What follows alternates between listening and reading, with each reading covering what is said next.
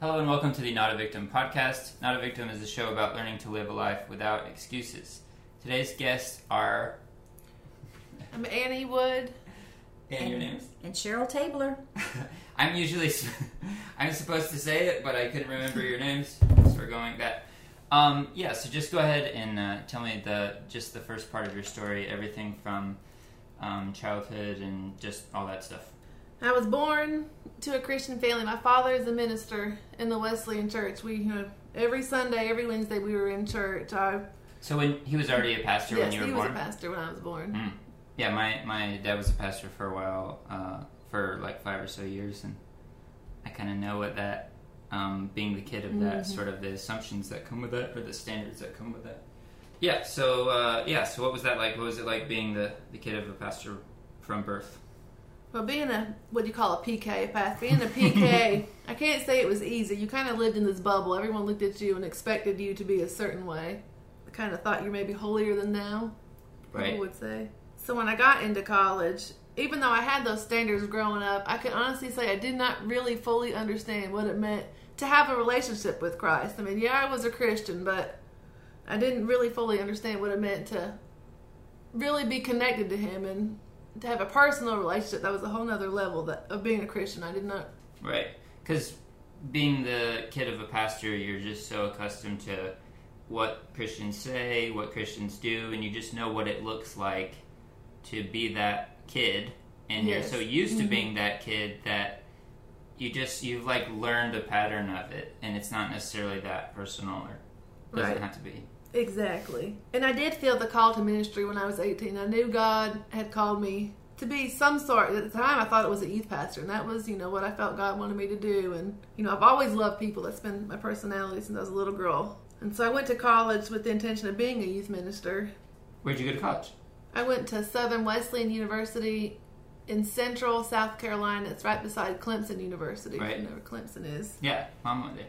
So what happened there? And I went to college on a volleyball scholarship, and unfortunately at a Christian school, I wasn't what I expected it to be. I expected it to be this, awesome on-fire school, but it was real segregated between, here were the athletes and here were the Christian ministry majors. There wasn't a lot of connection between everybody at this school. And I slowly fell into the category of just the athletes and not the Christian ministry majors. My group of friends changed pretty quickly. And through the friends that I did accumulate relationships with, we partied a lot. I dated the guys I probably shouldn't have dated. I guess maybe because I got attention. I don't know. I was young and naive and put God on the back burner. And probably the week or two before my 19th birthday, my boyfriend, he had broken up with me. He was getting ready to graduate college and just told me, I don't want anything to do with you. We just need to part our ways before I graduate. And of course, I was devastated. This guy I thought was, my first college relationship was going to be meant to be, and he had met the family. I thought he was going to be somebody long term, and then a few weeks later, I remember coming home to Mom and Dad's house to visit. It must have been spring break about this time, and I woke up and I felt really sick, and I actually remember throwing up in the bathroom. And about a week later, when we got back to school, I told my ex-boyfriend, that I was really sick and not feeling good. Something must be wrong. And he said, "Well, I think you might be pregnant. We need to take a pregnancy test." And he said, I've been through this before, which at the time didn't faze me. So we went and took a pregnancy test, and I was pregnant. And the first thing he said when he found out, he looked at me and he says, "I want nothing to do with you or this child. You're going to get rid of it."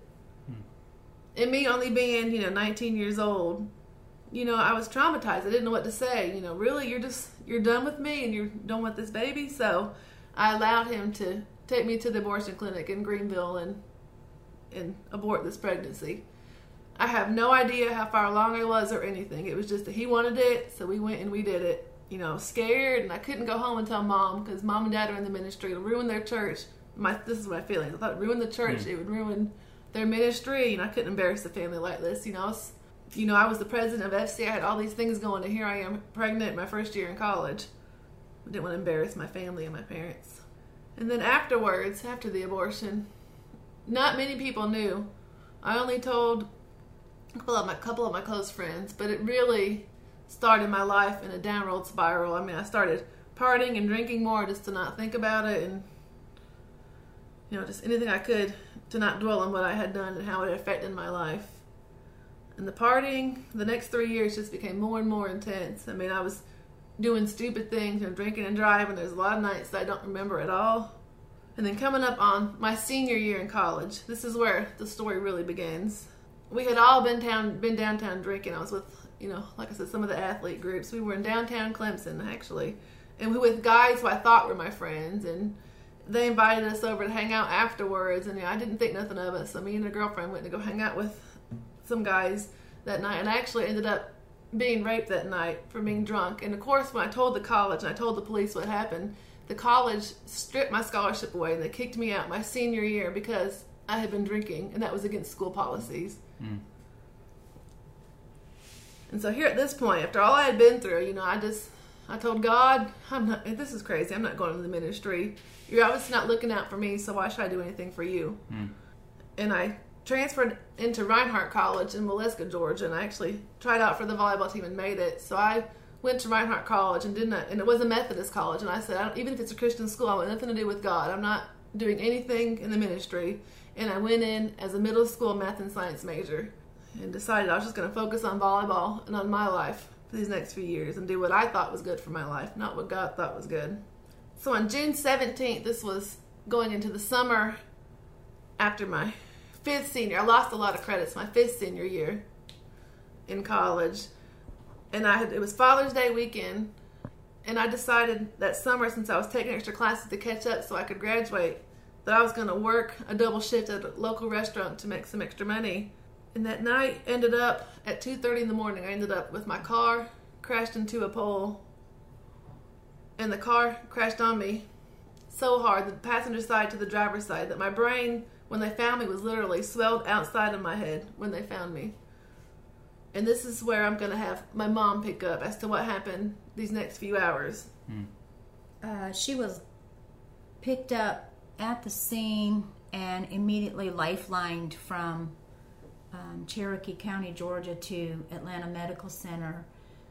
At about 5:50 in the morning, we received a call from Georgia State Police asking us if we were the parents of Ann Tabler. He ran her plate on her car to figure out who she was, because he couldn't even find any identification in the car. It was so smashed. Long story short, he was able to tell us that she was lifelined. She had severe head injuries. It did not look good. We needed to make our way to Atlanta Medical Center. He gave me the phone number to Atlanta Medical Center's ER, and when I called, they transferred me up to ICU, told us where Annie was at, and we told our other children, and my son left from work at his local job, and we headed for Atlanta Medical Center. We got there about 8:15 in the morning. Atlanta Medical Center's ICU unit is a lockdown unit. When we got there, off the elevator, we noticed a little lady that was in scrubs, but didn't really know where she worked in the hospital or what her position was, but she walked away from us. We looked at the volunteers desk at the waiting room. There was no one there. I looked around, seeing that the unit was a lockdown unit, and I remember asking my husband, what do we do? How do we get to her? And about that time, the little lady that seen us walking off the elevator turned around, and she come back, and these were her words. God told me to stop and tell you everything's going to be okay. And my husband says, excuse me? And she says, God told me to stop and come back and tell you your daughter's going to be okay. And I remember saying, but we haven't had a chance to tell anybody we're here for our daughter. How could you possibly know that? And she smiled real sweetly and said, I know, God just told me. And she said, was her accident on the news? And I told her we didn't know. When we found out she'd been hurt, we got in the car and headed up. And she says, a red car? Yep. Well, God had told her at home when she was listening to the news and seeing the accident that the young lady involved would survive, and that he had a plan. And so she told us that God revealed to her that Annie was a real outgoing person. She loved people. She loved life. People loved her. And then she says, she's a real go-getter. Now, what's ironic about that is I had said that about Annie the whole time she was growing up, because she was very active, she was very outgoing, never met a stranger. And what this little lady told us about our daughter was as if she had watched her grow up. It was so precise. And she prayed with us, explained that her name was Pat. She worked for the environmental services there at Atlanta Medical Center. She told us that God had chosen Annie, and that he was going to get us through this. He was going to get her through this, and that she was chosen.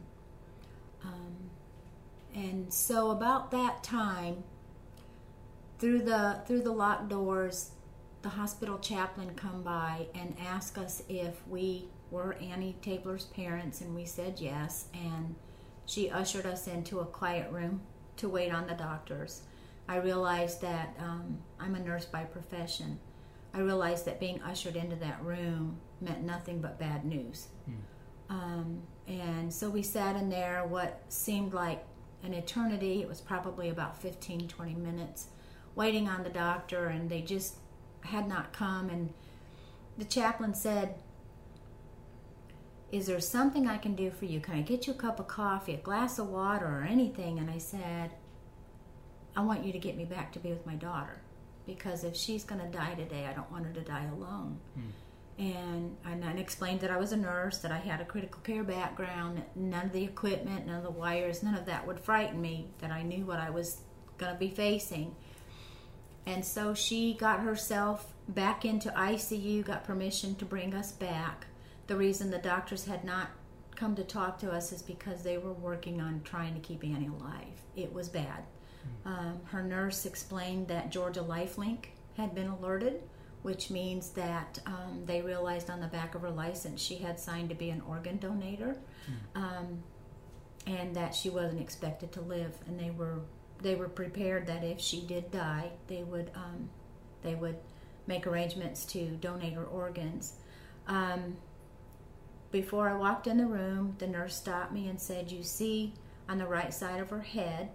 And I said yes. Her head was completely wrapped in gauze, and there was a lump on the right side of her head about the size of my fist. And he says, "That's not gauze there." He said, "It is only on the outside, but just a couple layers." And I said, "What are you telling me?" And he says, "The temporal lobe of her brain is on the outside of her head."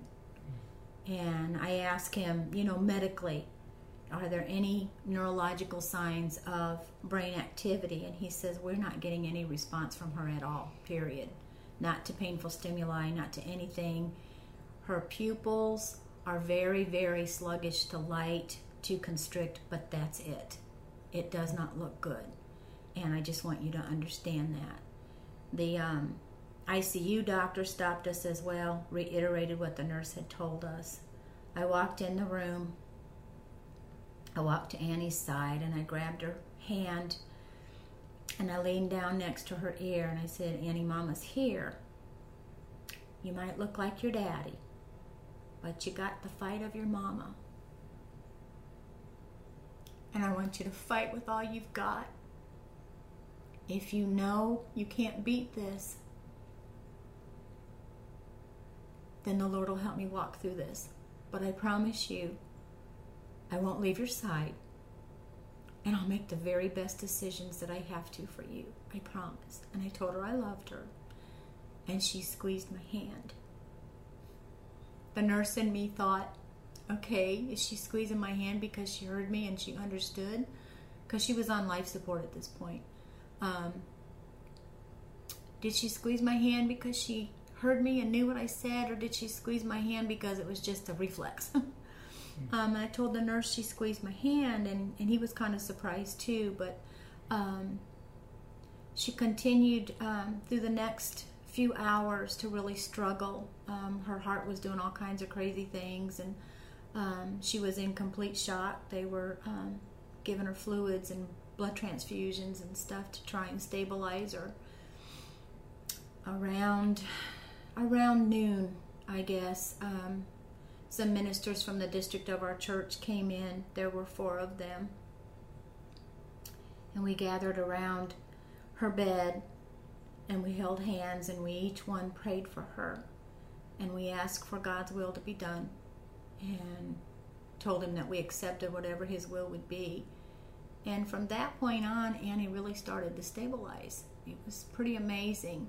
About 12:30, the neurosurgeon came in, said that he had to clean the wound. What had happened when she wrapped her car around the pole in the accident, we believe the frame of the moonroof come down on top of her, and it busted her head open from her eyebrow to past her ear and crushed her skull and caused her brain to swell on the outside of her head. So he had to clean all that up, and there was coarse blood on her brain and broken shards of broken bones from her skull. And my husband, before they took her back to surgery, had prayer with the surgeon. He held his hands and asked God to guide his hands, to guide the surgery, to guide everyone that was there. They come in to take her to the OR, and we're all telling her, Annie, we love you, and we'll be here when you're done. And she picks up, let me back up. The neurosurgeon asked if we were getting any response. And the nurse said, well, and I said, no. She has responded very appropriately to her family. She may not the nurses, but she is responding appropriately to her family. And the doctor looked at me like he didn't really want to believe me, and that it was, mama's hopes. And I understand that. But anyway, he went in the room and he says, Annie, wiggle your fingers. Of course, the left side of her body was paralyzed at that point because of the right-sided brain injury, but her right side was working, and she wiggled her fingers. And he said, wiggle your fingers really good, Annie. And she picked her hand up off the side of the bed and put it in the air, like, see, I'm here, and wiggled her hands. Annie, wiggle your foot. And she wiggled her foot. Annie, open your eyes. And for the very first time since we had been called into the hospital, she opened her eyes. And he said, let's go to surgery. He did tell us, no guarantees. Prognosis is still poor. But at least we'll try and clean out the wound and get things back where they need to be. And so the OR crew came in to get her. And we were all telling her that we loved her and that we would be there for her. And she picked up her right hand and she made the sign for I love you out of her hands and held her hand up in the air as she was going out the room. That's pretty amazing considering that she had major amounts of sedation, plus she had part of her brain on the outside of her head. So they took her to surgery. The doctor was able to clean out the wound in her skull, remove a massive blood clot that had developed there. He was very concerned about her suffering a stroke because she had lost so much blood in the accident. But he put the brain back in her head and was able to sew skin back enough to cover the injured part of her brain. There was a hole in the skull, probably the size of a Post-it notepad, that had no bones. We had to be very careful protecting that part of her head. The next day, they started working on weaning her off the vent, which is pretty miraculous. And they were able to, that evening, Tuesday evening, get her safely off the vent. Wednesday, they had the Shepherd Center come in, and Laura Brown, which was a representative from the Shepherd Center, come in and was able to get Annie talking enough to do an assessment to see if she was a good fit for Shepherd Center for rehab. And she told us, I have good news and bad. Annie's a perfect candidate for Shepherd Center in our rehab program. The bad news is we won't have room for her for at least 2 weeks. We're going to have to set her up with rehab somewhere else. And I said, nope, she's not going anywhere else but Shepherd Center. She needs to be at Shepherd Center. And she said, Miss Tabler, I can't. There's not a place for her. And I said, by the time she's ready for you medically, there'll be a place. And I looked at my husband and I said, you got to get everyone praying again and ask them to pray specifically to get her into Shepherd Center. My husband left the unit. He was very distraught. Walked out to the emergency room parking lot at Atlanta Medical Center. And while he was walking around crying out to God, telling him, God, I don't understand this. You brought us this far. You brought her through. And now you're telling us that they don't have room for her at the Shepherd Center. And he said, I heard God call out to me, Tim. And he said, I turned around and looked because I thought it was one of you. And he called out again, Tim. And then I realized it was God. And I said, yes, Lord, what? And he said, what did that innkeeper tell Mary and Joseph? And Tim said that there was no room in the inn. And God said, that's right. Did that stop my plan? And Tim said, no, Lord, Jesus still came. And he said, then Tim, you have to trust me. I have a plan, and you have to trust me. And so Tim was telling me about this later, and in the meantime, Laura Brown went back to Shepherd Center, put in Annie's name. There's a process that they use to see if there's any way they've got a team available and a bed and that kind of stuff to get someone accepted into their rehab program. And she was initially told, no, there's no way we can do this. Thursday morning, sweet little Pat comes around. She had no idea that Shepherd Center had been to talk to us, had no idea what we were praying for. But she said Wednesday when she got home from work, God had told her, Pat, I want you to give Annie a little piece of yourself. I want you to give her a gift. And Pat looked around her home and she found a music box. And she said, okay, Lord, is this it? Yep, that's what I want you to give her. So she comes to the gift shop to get a gift bag, and she had a beautiful blue gift bag picked out. And God says, Pat, that's not the right one. Now, mind you, this is June, the month of June, getting into summer. And Pat went through the pile of gift bags, and God said, that's the one. That's the one you need to get. And so Pat says, okay. She purchases the little gift bag, and she puts her little music box in the gift bag. And so Thursday morning about 7 o'clock, maybe a little bit after, she comes up, finds us in the waiting room, and obviously has something behind her back, and says, I have a gift for Annie. And she told us how God had laid upon her heart to give Annie a gift. And told us about picking out the particular gift bag that she picked out because God told her the blue one wasn't the right one. And she pulled out from behind her back a gift bag with the music box in it. And the gift bag was a Christmas gift bag of Mary, Joseph, and baby Jesus in the stable. And Tim and I looked at each other, and we looked at Pat, and we said, Pat, you aren't going to believe what God's just done. And we told her what had happened, and we just said, God has a plan, Pat, just like you told us. God has a plan, and we have to trust him. She takes out her little music box, turns it on, and it sings, Hark the Herald Angels Sing, Glory to the Newborn King. How appropriate, and how it put things back into perspective. That this was all for his glory, and we had to continue to trust him.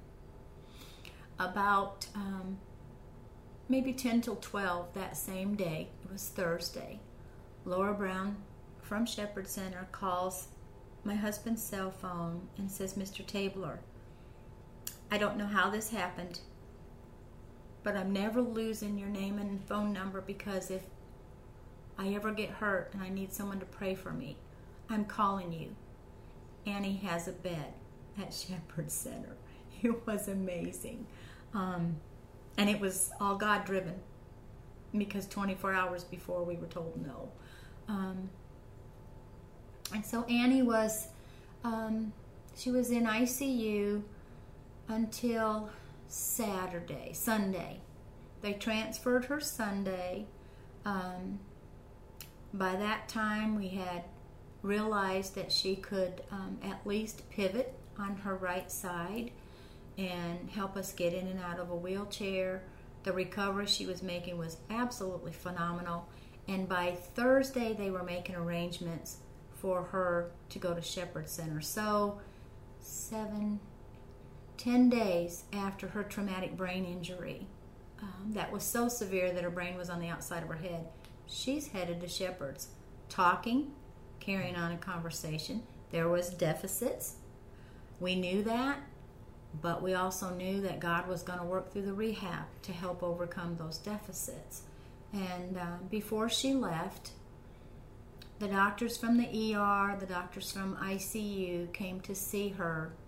None of them could believe that she was sitting up in her bed and carrying on a conversation. And one of the ER doctors pulled me out in the hallway and she said, "Annie will not have any memory of me at all. But I want you to know I was in that ER, and there is no reason why your daughter should be alive medically. There's no reason why, except that God performed a miracle in her life." And it is just wonderful to be able to see her and know that God's had his hand on her. So we made the transition to Shepherd's. It was rough, because Shepherd's has their rules and regulations. Didn't want me to help her get out of bed or transfer to the wheelchair or anything like that, even though I'm a nurse. And so we had to work through that kind of stuff. But the very first day of therapy, Annie had told us she was going to walk. And sure enough, the first day of therapy, they started her on Friday. At the end of the day, it was about 4 o'clock, she looked at her therapist and said, "Aren't you going to try and see if I can walk?" And the therapist says, "You really think you can do this?" And Annie says, "I know I can." We have to understand that with traumatic brain injuries, a lot of times a patient thinks they can do something when they can't. And it's part of the cognitive damage of a brain injury. But anyway, they said, "Okay, let's give it a go." They got a special walker, hooked up her arm. They put a special electronic device on her left leg that would send the electrical stimulation to her muscles. And they had a therapist sitting behind her on a stool, and they had 2 therapists on each side, plus the company representative that had the neurostimulator and was controlling her leg. And she took about 20 steps with lots of assistance, but she took about 20 steps. And I remember her looking at her dad and me, and as if to say, "See, I told you I was going to walk." And it just, day by day by day, we saw God work in miraculous ways with her. Things that we couldn't believe, things that we couldn't explain, things that the doctors couldn't explain. And we knew that it was because God had his hand on her. I'll let Annie explain some of the things that she experienced personally herself. Now, I can honestly tell you, while my brain was outside of my head, they're telling my parents I won't remember anything. I remember that nurse who kept screaming out my name when I wasn't responding, and he kept calling me Ann. Ann! I don't, if you know me, I don't go by Ann. It's my real name, but you call me Annie. I hate the name Ann, and I will never forget him screaming Ann at me. And I remember Mama coming up to me and talking to me in my ear and telling me to be strong. And I remember thinking, why do they keep talking? That's why I did the sign language and said, "I love you." I'm thinking, why do they keep talking to me? I can't talk back. I've got a tube down my throat. Like, duh, guys. Which is why I did sign language. And they said I wouldn't remember anything. I was on propofol, the drugs that killed Michael Jackson stuff that should have me completely not remembering a thing. And I can remember everything up until going to the Shepherd Center. I lost my memory from the night of the accident, and that was the only part of my memory that I probably will never get back. And then once I got, I was awake and conscious when I got to the Shepherd Center. I remember, I wasn't, I realized my left leg was paralyzed at the time, and I was, of course, extremely frustrated because I had my life planned out. I was going to be the assistant volleyball coach at the college in the fall, and once I graduated, I was wanting to go to Marietta High and be the head coach of the girls, and I was going to be an education teacher and all of this. And I remember waking up one Sunday morning. We were getting ready for that Shepherd Center had a chapel, so we were getting ready to go to chapel. They can take you actually in your wheelchair down there, so I was going to go to chapel that morning with Mom. And I remember laying in bed and pulling down the TV. And never in my life have I ever watch. Y'all know the preachers, Joel Osteen preachers on TV Sunday mornings. Never had I watched one a day in my life because I just thought they were a joke. Here's some holy water for my bathroom. It's $59.99. I just thought it was a joke, just a crock. But I remember before turning on the TV, talking to God for the first time in years, and just saying, I was upset and crying and, saying, God, what am I going to do? I've lost everything. I can no longer play volleyball. I can't coach. This is going to be my life. This is my future. I had lost it all. I'd lost friends. I hadn't seen anybody. I just thought my life was over and this was it for me. And God echoed these words in my heart and in my brain. God told me, he said, let go and let God. And my daddy had preached that many times growing up, and never have I ever thought about it since I heard him preach it at church, and didn't think nothing of it. I'm like, okay, let go, let God. Really, it didn't shock me at all that God had brought that to me, because I'd heard it so much growing up. But then I turned on the TV, and Joel Osteen is on. Like I said, never had heard him, and his sermon, of course, was on let go and letting God, which I thought was, well, isn't this weird? It's a little ironic. God, okay, you trying to tell me something now that he's preaching on letting go and letting God? And I didn't think anything else about it until that point. We went to chapel. We had a good service, came back to the room. And that next Monday morning, right before therapy, we went around to get our mail, and Mama wheeled me around to the little mail center in my wheelchair, and I was just going through my mail, and in my pile was a letter from Oklahoma. I've never been to Oklahoma. I barely know where it is. I know it's in the United States. I don't know anyone. I've never met one person from Oklahoma. So I thought, this is cool. So I opened up this letter from Oklahoma, and in this letter, it's a card. But what fell out of this card was a little crocheted pocket. And in this little pocket, I pulled out a little piece of paper, and it was a poem. And of course, the poem was entitled, Letting Go and Let God. That was a prayer pouch to put all your prayers to let go and let God.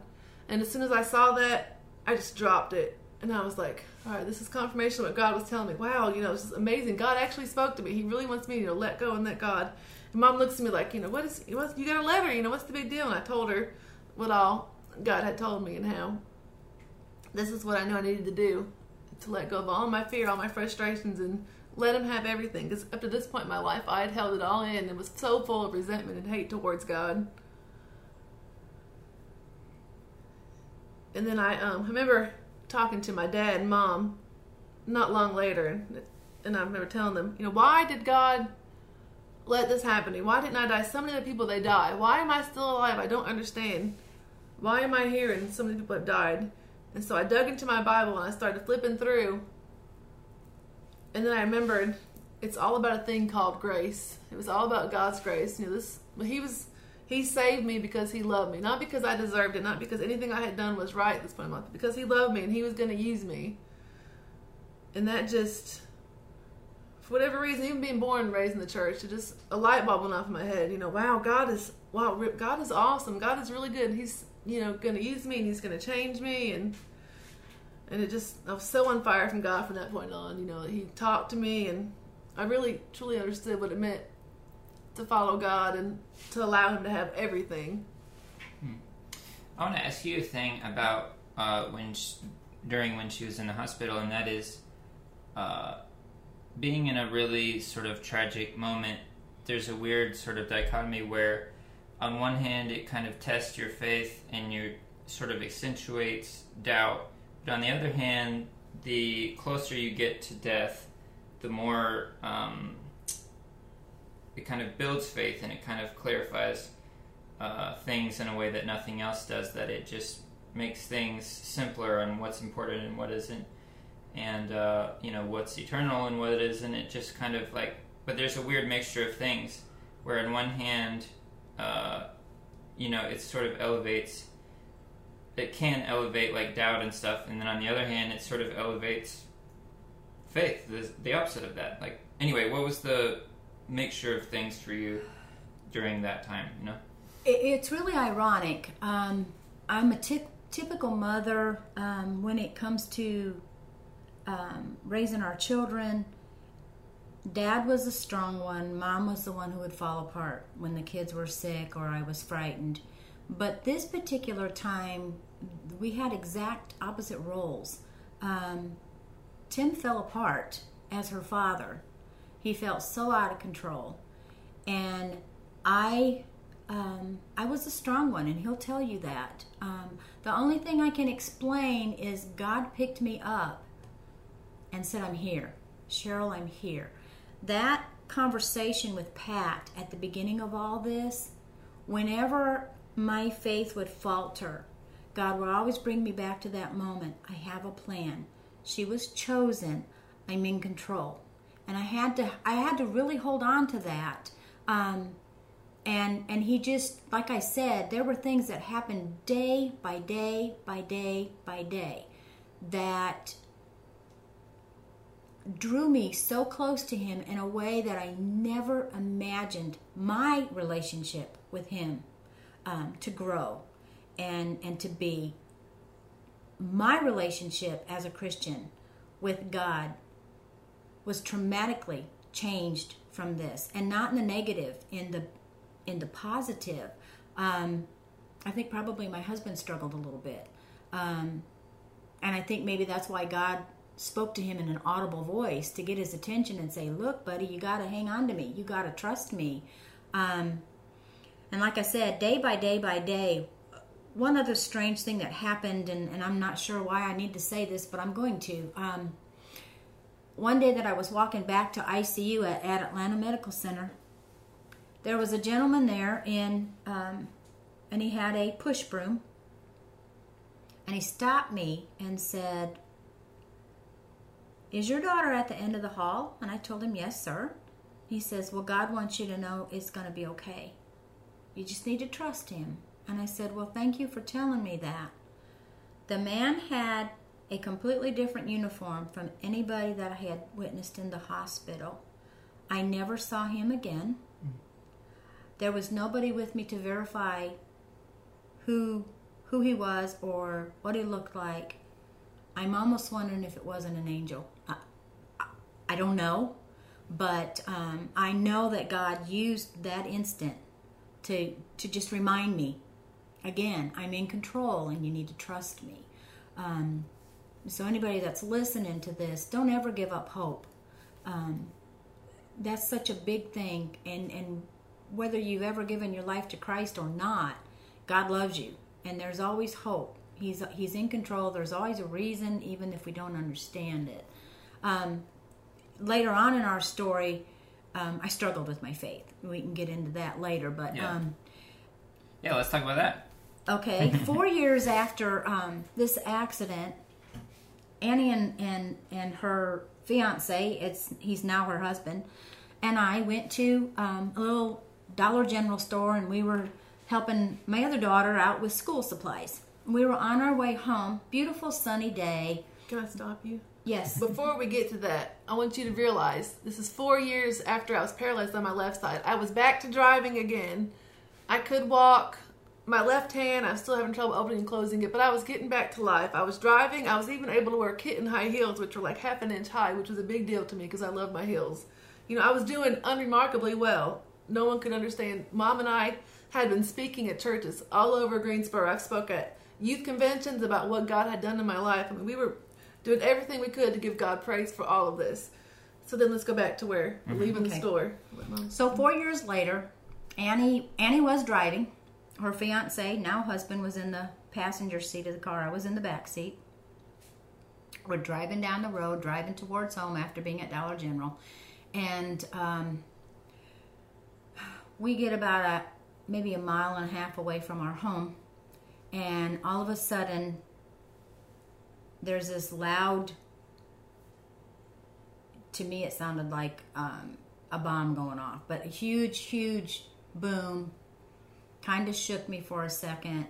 I realized that windows had been broken out of our car, had shattered, and I screamed out what happened, and James says a tree fell down on top of the car. Now the whole time that this is going on, our car is meandering down this country road. Annie is unconscious at the wheel, and I start screaming at James, get the car stopped, get the car stopped. We realized Annie was hurt really, really bad. And James was able to, he literally reached over, took her foot off the gas, meandered the car, steered the car over to the side of the road, and got it into park, and we were calling the ambulance. Neighbors who had heard something going on, they were calling for help. I jumped out of the car, reached my hands through the broken driver's side window. The windshield was completely shattered, but Annie was laying over on her left side. Being a nurse, I realized her neck was broken. She had a huge laceration also on the side of her head, and it was extremely quiet, and I realized that she wasn't breathing. And I'm praying and saying, God, help me know what to do. If I touch her, I may end her life. If I don't touch her, she's going to die. So I very carefully lifted her head up off her shoulder, put my hands around the back, laced them around the back of her neck as if she had what we call a C-collar to stabilize her neck. I used my thumbs to open up her jaw and got her breathing. She regained consciousness really fairly quickly, was able to ask what happened. I told her that a tree had fallen down on top of the car. She was hurt. I suspected a spinal cord injury, and that she needed to do exactly as I told her, not to move out of my hands, not to try and jerk away. And she's pretty much writhing in pain. She was telling me she hurt so bad, and had asked me about James. Was he okay? And I said, yeah, honey, he's fine. He had to walk around the car so that she could see him and know that he was okay. James was not hurt. I was not hurt outside of some little cuts from broken glass. Other than that, we were fine. Annie was traumatically injured. We find out later, once we get her to the trauma hospital in Athens, that she suffered another traumatic brain injury. She had fractured her skull from her jawline all the way around her face and down the back of her skull. The neurosurgeon told us when you looked at x-rays and CT scans, it looked as if her skull was just nothing but a big spider web. It was just crackled. And she had broken her neck. I was absolutely right about that. C1 and C2 was completely smashed.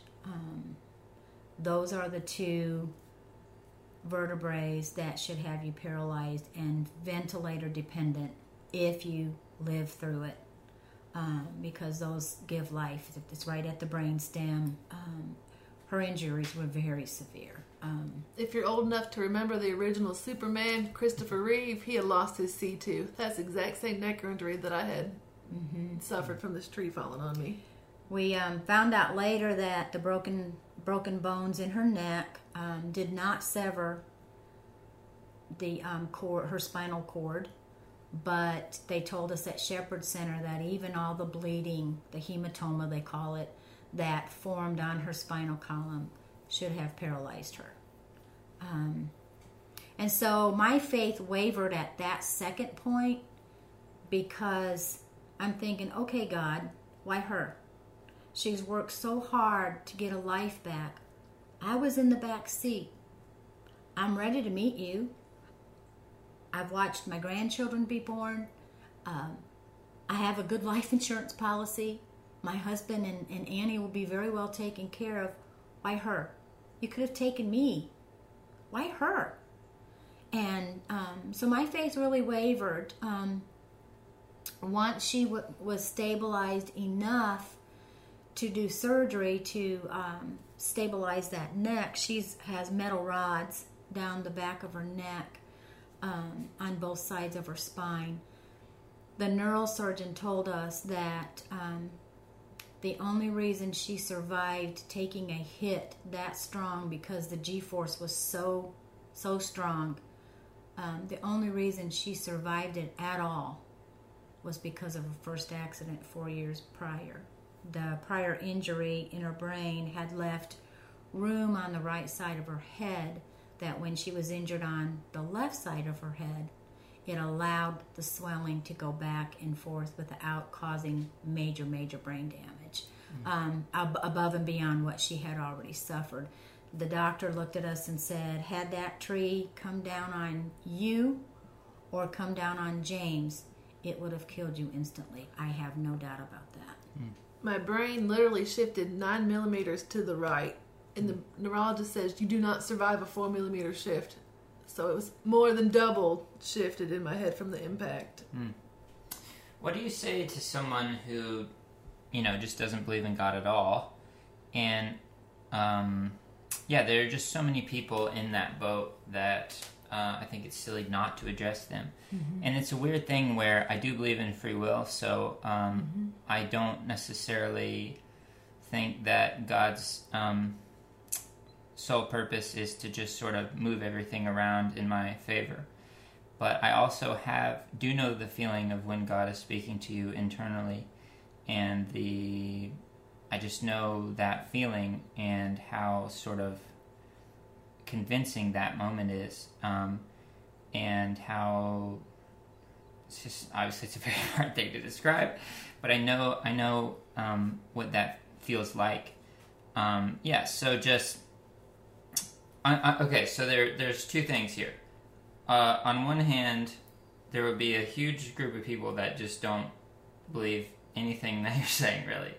On the other hand, and they have fair points because it's all, they're all just saying, let's work out this logic. Right. On the other hand, as a person who believes in the sovereignty of God, I don't want to be the type of person that tells him where he can't go and what he can't do. So this is the weird, contradiction where, again, whether the miracle was physically him or him working through the expertise of the doctor or whatever kind of doesn't matter. The main thing for me when it comes to faith is that God has compassion for every human being. And it doesn't matter if we all die or none of us do or whatever, regardless of anything that happens, that is the one big thing that God has compassion for every human being, and that He, again, this is not a thing that can be proven, but the times that I felt closest to God, I felt like there was the one last missing piece being put in, and it feels so. You feel so at ease and so sort of peaceful. It just feels like everything is clicked in its right place. It's a really weird thing, but that's one of the reasons I believe in God, is that I believe that it is the natural design of humans to know where they came from and to believe that they came from somewhere and to be known by the thing that they came from and that they were created by. And again, my reasoning for that is the times that I felt that I was hearing God most clearly, I felt so at peace and things were so in the right order. It wasn't chaotic. I had no desire for this sort of, just like the things that would normally, sins that would normally be attractive to me lost their sort of luster or whatever. And that, when you're in that moment, the experience of being in that moment is so clear that it's like a hard thing to deny. But just having said all of that, just what is your take on the difference between free will and God being able to perform a miracle? Just that sort of dichotomy. You are absolutely right. God created us with a free will. He doesn't, and this took Annie through her recovery period to realize that God didn't punish her. She thought that all this happened because she had that abortion. And we talked a lot about God's forgiveness, His grace, how that sometimes the hardest ones to forgive or to give forgiveness is ourselves. And my thought to someone who would say, I don't believe any of this, I can tell you I totally understand why you wouldn't believe it, because a lot of what we're telling you is unbelievable. There's no explanation, whether it's medically or spiritual. I do believe that God uses everything in our lives to draw us closer to Him, but I also believe that the flip side of that is evilness that tries to defeat us, to keep us from building a relationship with God. And I always tell people it's okay to get angry. It's okay to question God and say why. And I remind them that Jesus on the cross, in his humanity, cried out to God and said, my God, why have you forsaken me? He knows where we're at when we feel like if there's a God out there, he's turned his back on me. Whether you're a believer or not, Jesus felt that too. And it was witnessed by people who heard him cry out from the cross. He was there. And I always tell folks, if you're angry, tell God about it. Be honest. Be honest with yourself. Be honest with God. Take it to him and tell him, God, I'm so angry. I don't know what to do with my anger. I don't understand this. Please help me make sense of this.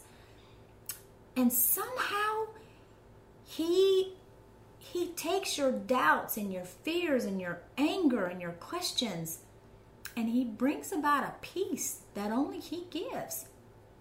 I can't explain it. I don't have any rational, except that when it happens to you, you know it. And you feel it. Our story is exactly that. It's our story. I can't explain why things happened the way they did. I wouldn't try to. But I know it happened because I was there. I witnessed it. Our children witnessed it. Our church family witnessed it. People across the world were praying for us when we were going through all this, even the second accident. It's just sometimes when you go through a traumatic experience, you feel like if there's any faith at all, you feel like you're not able to hang on. And I tell people, you know what? If the only thing you can do is hang on to God with your little fingers, hang on for all you're worth.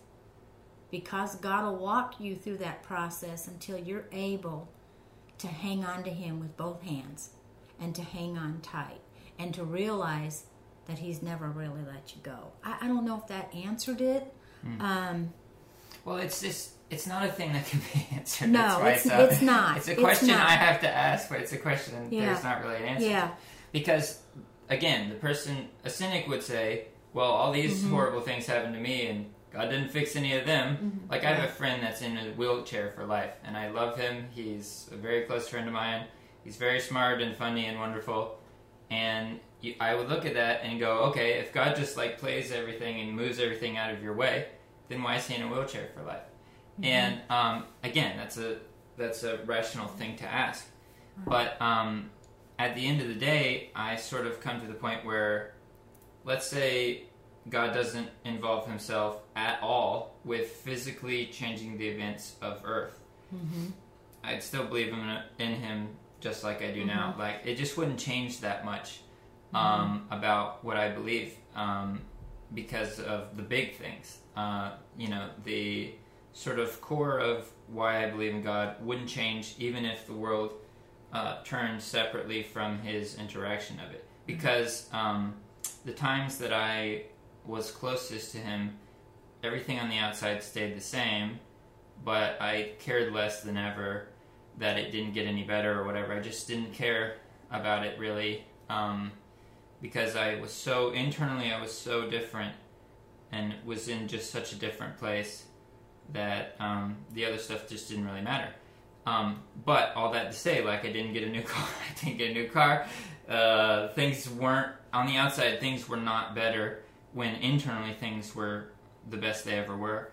And so, but because I've had both experiences where the outside didn't change, but the inside did change, that's kind of built where I'm at on all that. But anyway, I know that's a really, that's a difficult area to go into, but one of my desires with this is to always address your critics, Sometimes I see this lacking within Christianity where, let's take politics or whatever.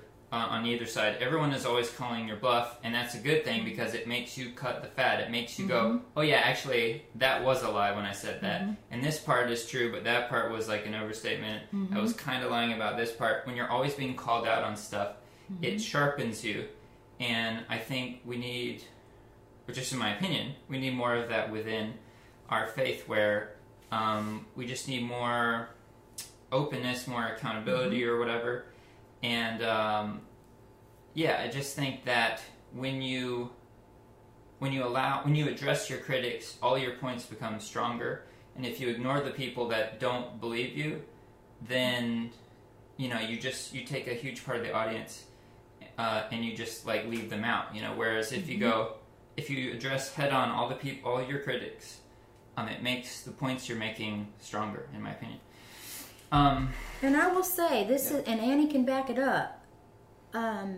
Even with our faith being strengthened, and even with our relationship with God being changed, and even with Annie's healing being probably more from a spiritual standpoint than a physical, it's not been easy. It's never easy to go through a traumatic event in life.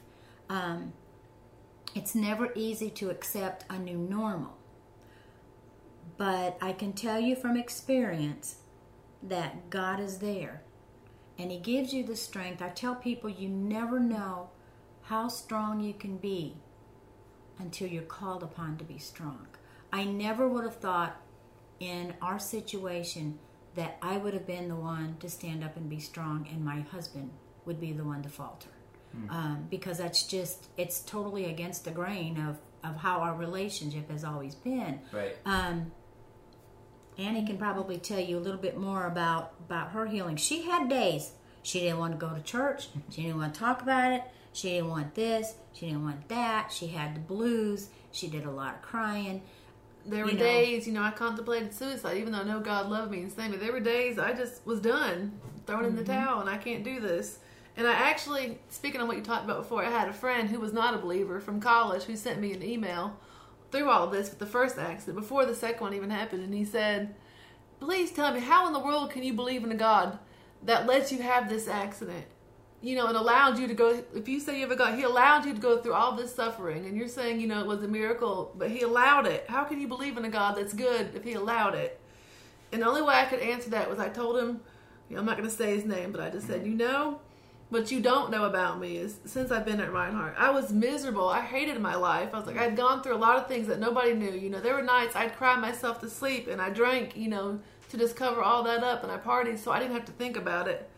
I said, but the peace that I found through all of this, even through all the physical struggles, emotional struggles, it was something that I could not, I can't even put into words the peace that I found in my life. And I can tell anyone, whether you're a believer or not, if you let go and let God and just allow His will to be done, whether you're going through something physical or emotional, He will use you and your story to reach other people or to show you what you were created for, what you were meant to do in life. And I think this is a divide between the two groups. Like, I was thinking about the last time I was at a funeral, and that for a normal person that goes to a funeral, the whole time they're at the funeral, their brain is telling them, like, don't think about dying, don't think about dying, don't think about dying.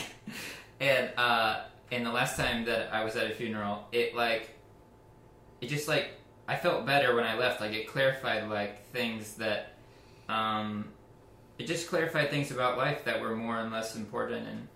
And there's something about being a follower of Christ that because you believe in eternity, it just puts things in order, and it brought peace. It was a peaceful moment after the funeral, and I felt, like I said, I literally felt better afterwards because of the sort of clarity that came through thinking past death and how that impacts what life is. Whereas if you can't let yourself think about that, if death is a thing that you perpetually try to not look at, that not only does it rob all of life from any lasting meaning really, but it's a thing you have to continually try to not think about and do anything to not think about.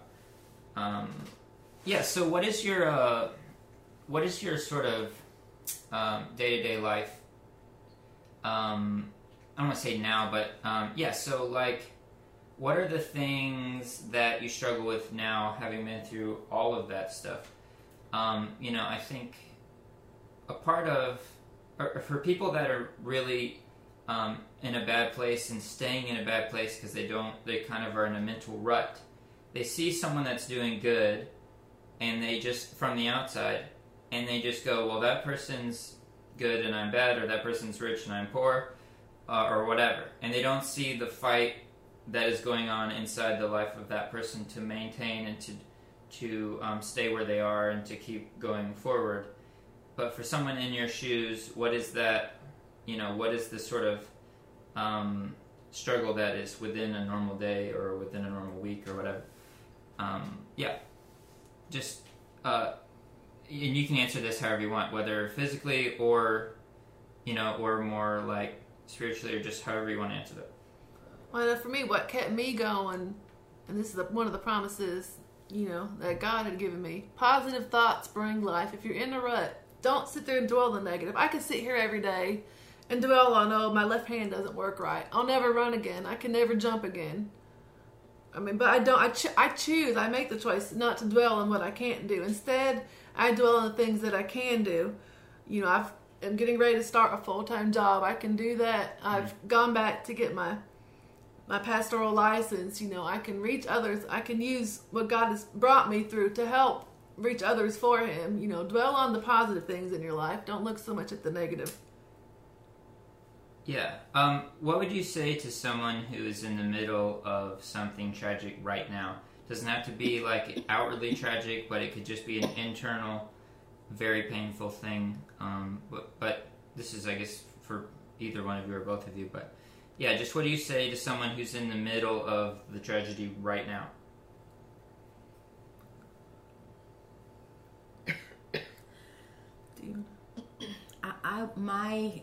My thoughts are,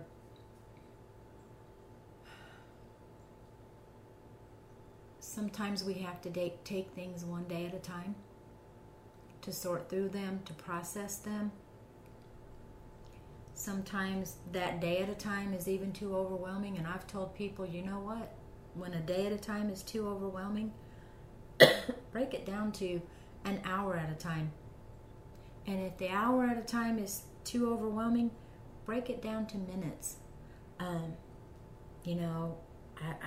Set time limits. Literally, I've gotten through 6 hours today. You can look back and encourage yourself on, here's another day. I've made it. And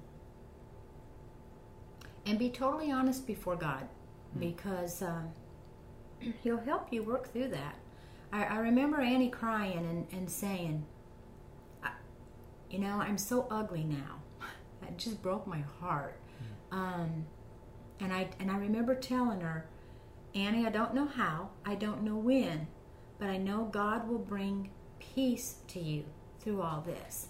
Yeah, you're just going to have to trust Him, even if it's just day by day. And I remember her saying, well, that's easy for you to say. This didn't happen to you. It happened to me. And I said, but that's where you're wrong. This happened to me too. This happened to all of us in our family. Something we walked through together. And it took her probably about 2 years before she had that conversation with her friend on, I'm more at peace now than I ever was when I was able to play volleyball, when I was able to coach, when I was able to, do all the things that I did prior to losing the use of my left hand. I'm at peace. And that really just thrilled my heart, because I had told her God would bring you peace through all this if you trust Him. And it took a while. It took a while. It was a journey.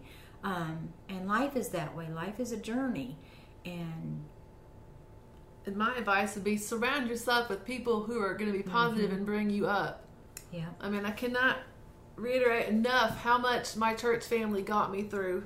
On Sundays where I hated life and I was down and I didn't want to go on, I had a little lady from church. She would call me, made me so angry the day of, because she'd call me texting, where are you at? Why aren't you here? I missed you. You need to come back.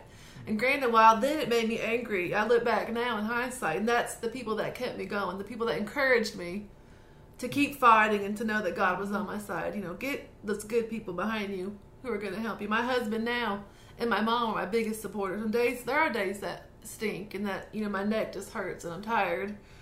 And they both, you know, are the ones that keep me going and remind me, you need to, you know, pray and talk to God. You know, if you're struggling, He's brought you this far. He's not going to fail you now. And the reality of a traumatic brain injury and then complicated by a spinal cord injury is learning how to accommodate physically. She's had to learn how to dress one-handed, how to put on, she's got jewelry on. She did that one-handed. Sometimes she has to have help. Hey, James, can you put this bracelet on me? I can't get it on my hand. So she's had to learn how to accommodate. So there are things that you adjust to with your new normals. But she was able to learn how to drive again. And she was able to get off a disability and her Social Security. And to realize that she could live a successful life, even with the remaining effects of her traumatic injuries. Yeah, tell me about your decision to do that, because I think whether someone actually being on disability or Social Security and all that, or just using that as an allegory, there's so many people where they get to a point where they're just barely getting by, but they've seen so much worse that they don't push for any better, because it's so hard to keep pushing for anything better, for a better job, for just a better version of life. And when you're afraid of how much worse it could get, the painful middle area is kind of enticing. But just tell me about your decision to walk away from disability and all that, and why you did that. Well, it all started when, after I broke my neck, I was still living at home with Mom and Dad. And I had turned 30 years old, and I just said, you know, I'm ready. I need to live out on my own. I need to know what I can do by myself and what I can't. It's not realistic for me to think Mom and Dad can do everything for me the rest of my life. Granted, I'm disabled, but I'm an adult, and I want to try it. So my nickname growing up, I was always, in the Shepherd Center, they called me the Renegade, because when they told me I couldn't walk, I got up and I would be walking anyways. Nothing that would hurt me, but I've never been one to just settle for anything in life. And I told my parents that I wanted to move out. The church actually had a house for rent, and I talked to my best friend who was a single mom, and I was like, hey, do you want to live with me in this house and we'll split rent? Well, needless to say, my daddy wasn't too happy about it. You can't do this, Anne Marie. You know, you need to stay with us. And I just took it on. I knew what I needed to do to get ahead in life. I have never been comfortable just settling. It's just not my personality. So I decided I was going to move out of Mom and Dad's house. Mom was on my side. Mom's, was always pushing me and telling me, you do whatever you want to do. And if you can't do it, then I'll help you pick up the pieces and we'll go back to do what we have to do. So I moved in with my best friend and realized, hey, I can do this. I can live on my own. If I didn't know how to do something, I learned. I taught myself how to do it. Definitely wasn't always easy, but then I, started working a little bit here and there, and I was like, well, I have the ability to work too. And when you're living on your own, only getting $700 a month disability, paying bills and rent, I was like, this is a stupid, horrible way to live. I can't do this forever. This is rough. I didn't want to be on, food stamps forever and relying on the government. It's hard. It's not easy. People who think it's easy, it's very difficult. And I knew I had more in me. And through my prayer group at church, a lady, one of her friends, had started a business where she was actually working with disabled people to help them find jobs and go back to work. And through my education in college, I had taken classes on special ed and had actually wanted to minor in special ed to work with people with special needs. And my friend said, Annie, you'd be awesome at this. You have the heart for it. You love people. And so I just, even though I was a little scared, I prayed about it and thought a lot about it and said, do I want to, go ahead and start working? And I knew I wanted to get married and move out of this house that rented and go on with my life. So I just decided, that I went and talked to the lady with the business, and I decided this is what I want to do. I want to help other people who are, not as fortunate as me, who can't live on their own, who can't drive a car, who want to work and want to have a better life. And that for me is what got me to where I am working with these people. I, drove all over the state of Georgia to work with young adults. I'd say 90% of them couldn't drive, did live at home with their mom and dad, but knew they wanted more for their lives. I wasn't the only one who had felt that. And being able to reach them and help them and watch them succeed brought me so much confidence and helped push me forward. And we ended up going and getting married about 6 months after I started my first this was only a part-time job, some weeks full-time, mostly just part-time. I decided to get married. We moved out of town about 45 minutes away from where mom and dad lived, and my whole family was, you can't do this. It was a lot of negative. They said that I was not going to be strong enough. She can't do this, Mom. She's disabled. Which to me, it frustrated me, but I know what I can and I can't do, and I'm not one. If I help all these other people get on their feet, why can't I do it for myself? And in practical terms, I remember sitting down with Annie with a piece of paper and a calculator. We pulled up the calculator on our phone and said, okay, let's think about this. You're getting $740 some a month SSI and so many dollars a month in food stamps. It wasn't a whole lot in food stamps. But I said, so let's break that down into what you're getting per week. And if you worked a part-time job, and let's say you worked 15 hours a week, making $10 an hour, this is what you get over a month. And when she seen it written down on paper, it was like, Mom, I think I could do this. And I said, and when you realize you can handle the 15 hours, up it up. Amp it up. When you realize you can handle that, keep pushing yourself. I said, your body will tell you physically if you can't do it. You'll figure that out pretty quick. So she did, and give up the disability, and I'm real proud of her, because the job that she has now working for the state is in vocational rehab with for other disabled adults. And there's so much personal honor that comes with earning anything. Yes, absolutely. And that's robbed from you when anything is given to you. Well, that really embodies everything I wanted to this podcast to be, and that is the step to try to have as much of a normal life again and to have a better life was you pushing for what is the absolute max potential that I can get out of where I am, and that is diametrically opposed to what is most comfortable or what is just what's comfortable.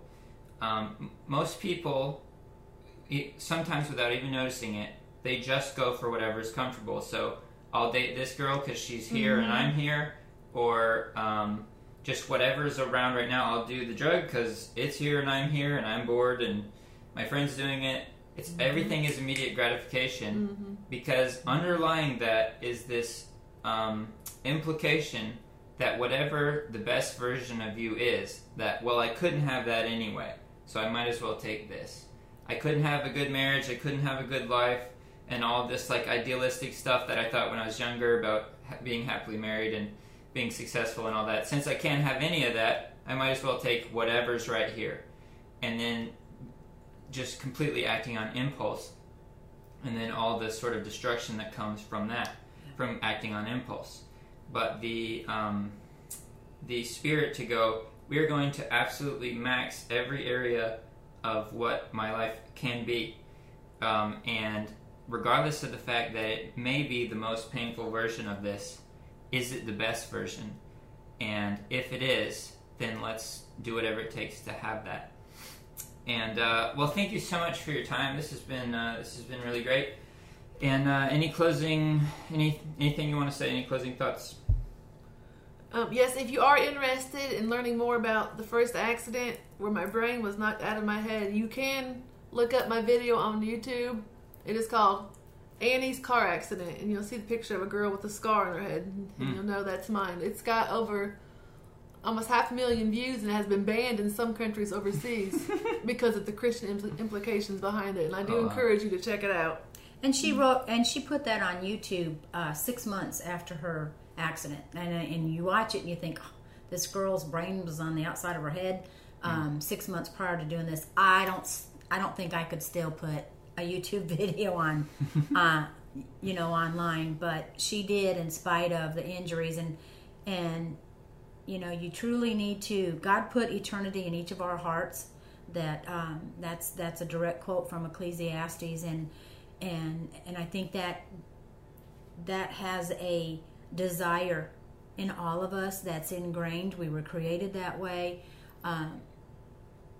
Reach out to grab a hold of God.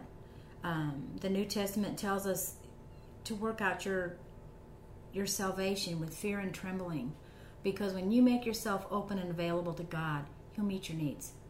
He'll meet you where you're at. And He picked us up and He met us where we were at. He's working some tremendous things.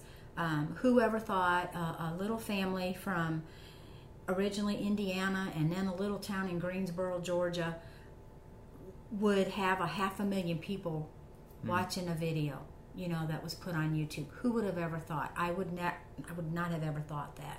But God takes what you have, what you're willing to give, and He uses it. And I promise, no matter what you're facing in life, He'll walk you through it. He'll be there. Well, thank you so much. We will see you guys 2 weeks from now. All right. Amazing.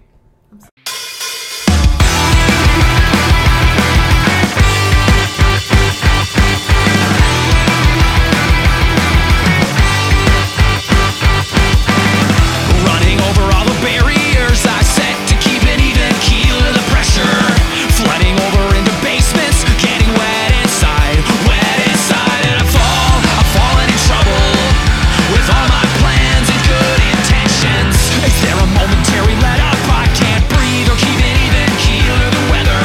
So we can't sustain another hit like that. It's devastating, but every winter melts into a spring.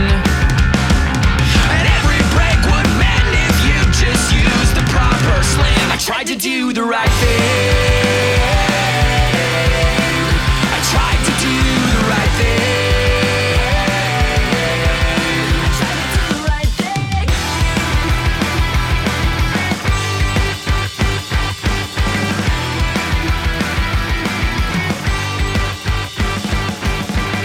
I've got a lot of little oceans I can't swim or seem to pull ahead in the desert. And this might take some time.